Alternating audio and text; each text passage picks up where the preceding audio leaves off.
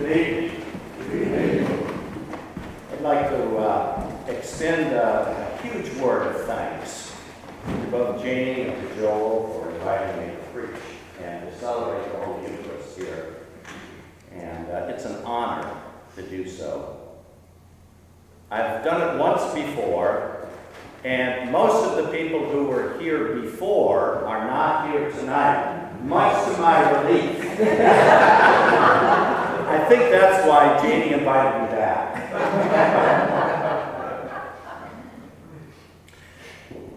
It's a holy place for me to be here because I remember the days when those windows were covered up. Yeah. And it was dark, was it not, Denise? It was impressive to be in here. And by a miracle of God, the light came in. And I've always thought of that as the way of describing this holy and sacred place. The light now shines in here.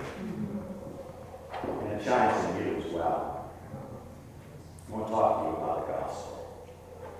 It's not an easy passage to preach upon, because I think to some extent it might have been written in that time after Jesus died and was really spoken about and talked about by the early church community and then told to Matthew as fact.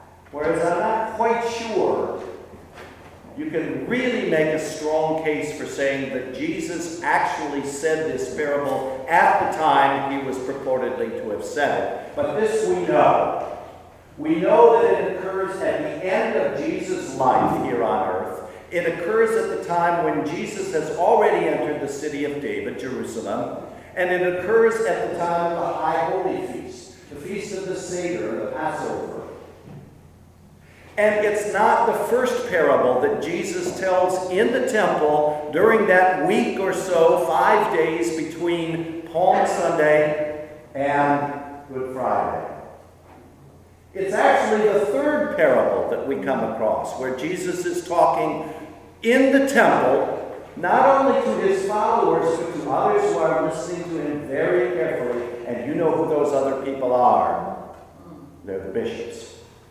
They're the chief priests and the scribes. They're the authorities of the Jewish faith. And believe me, they are listening carefully because they want to entrap Jesus above all else.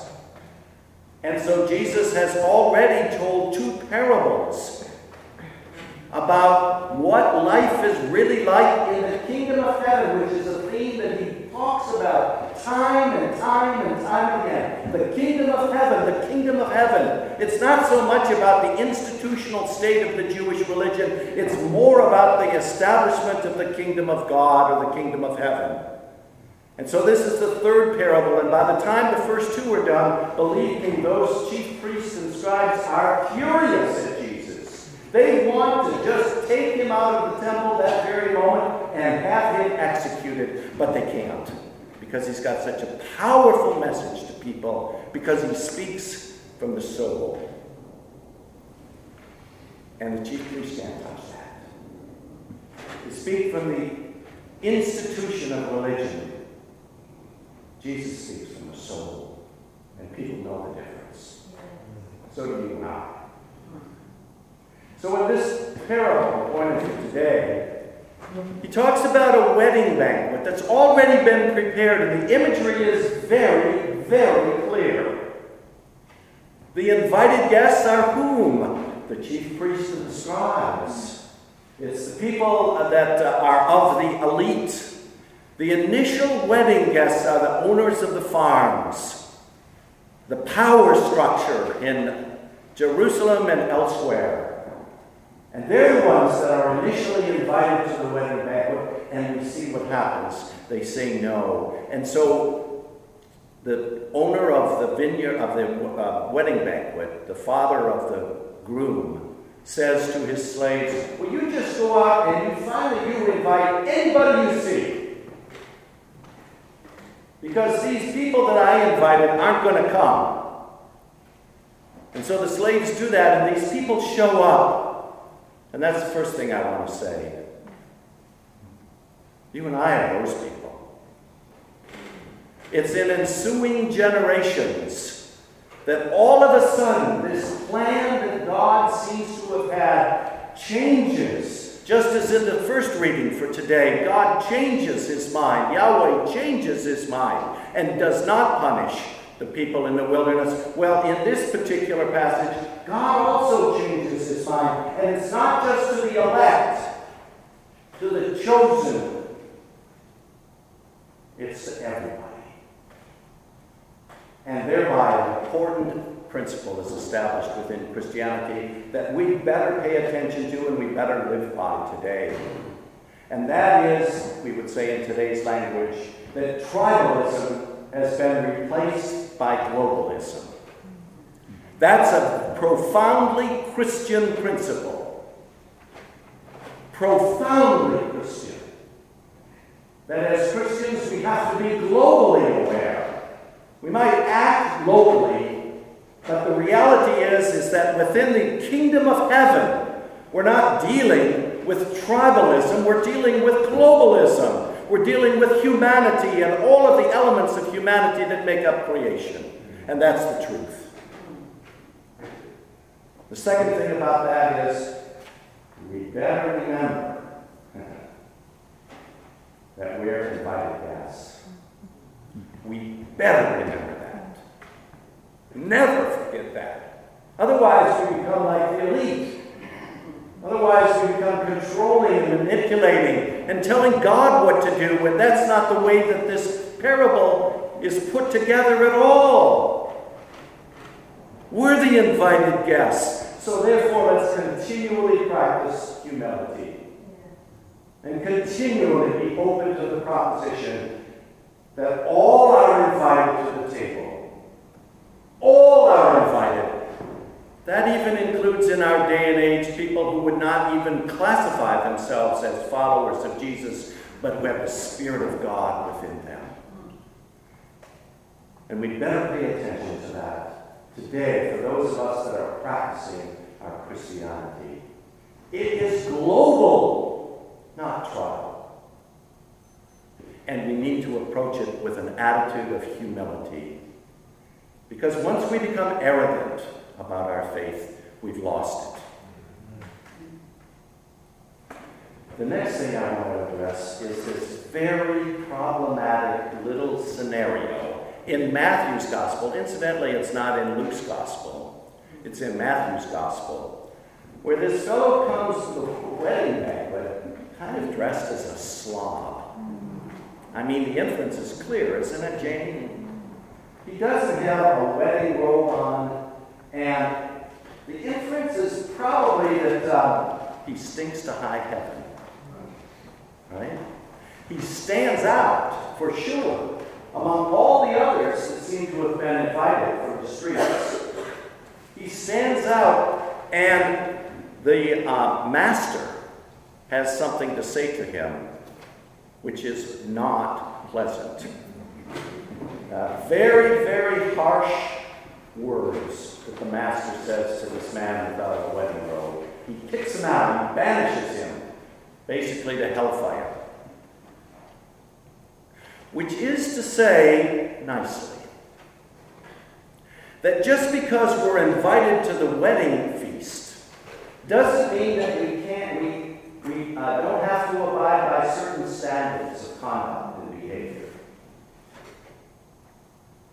That there's something about being a follower of God and entering into the kingdom of God that transforms us to be better human beings. That allows us and even demands of us that we act nobly.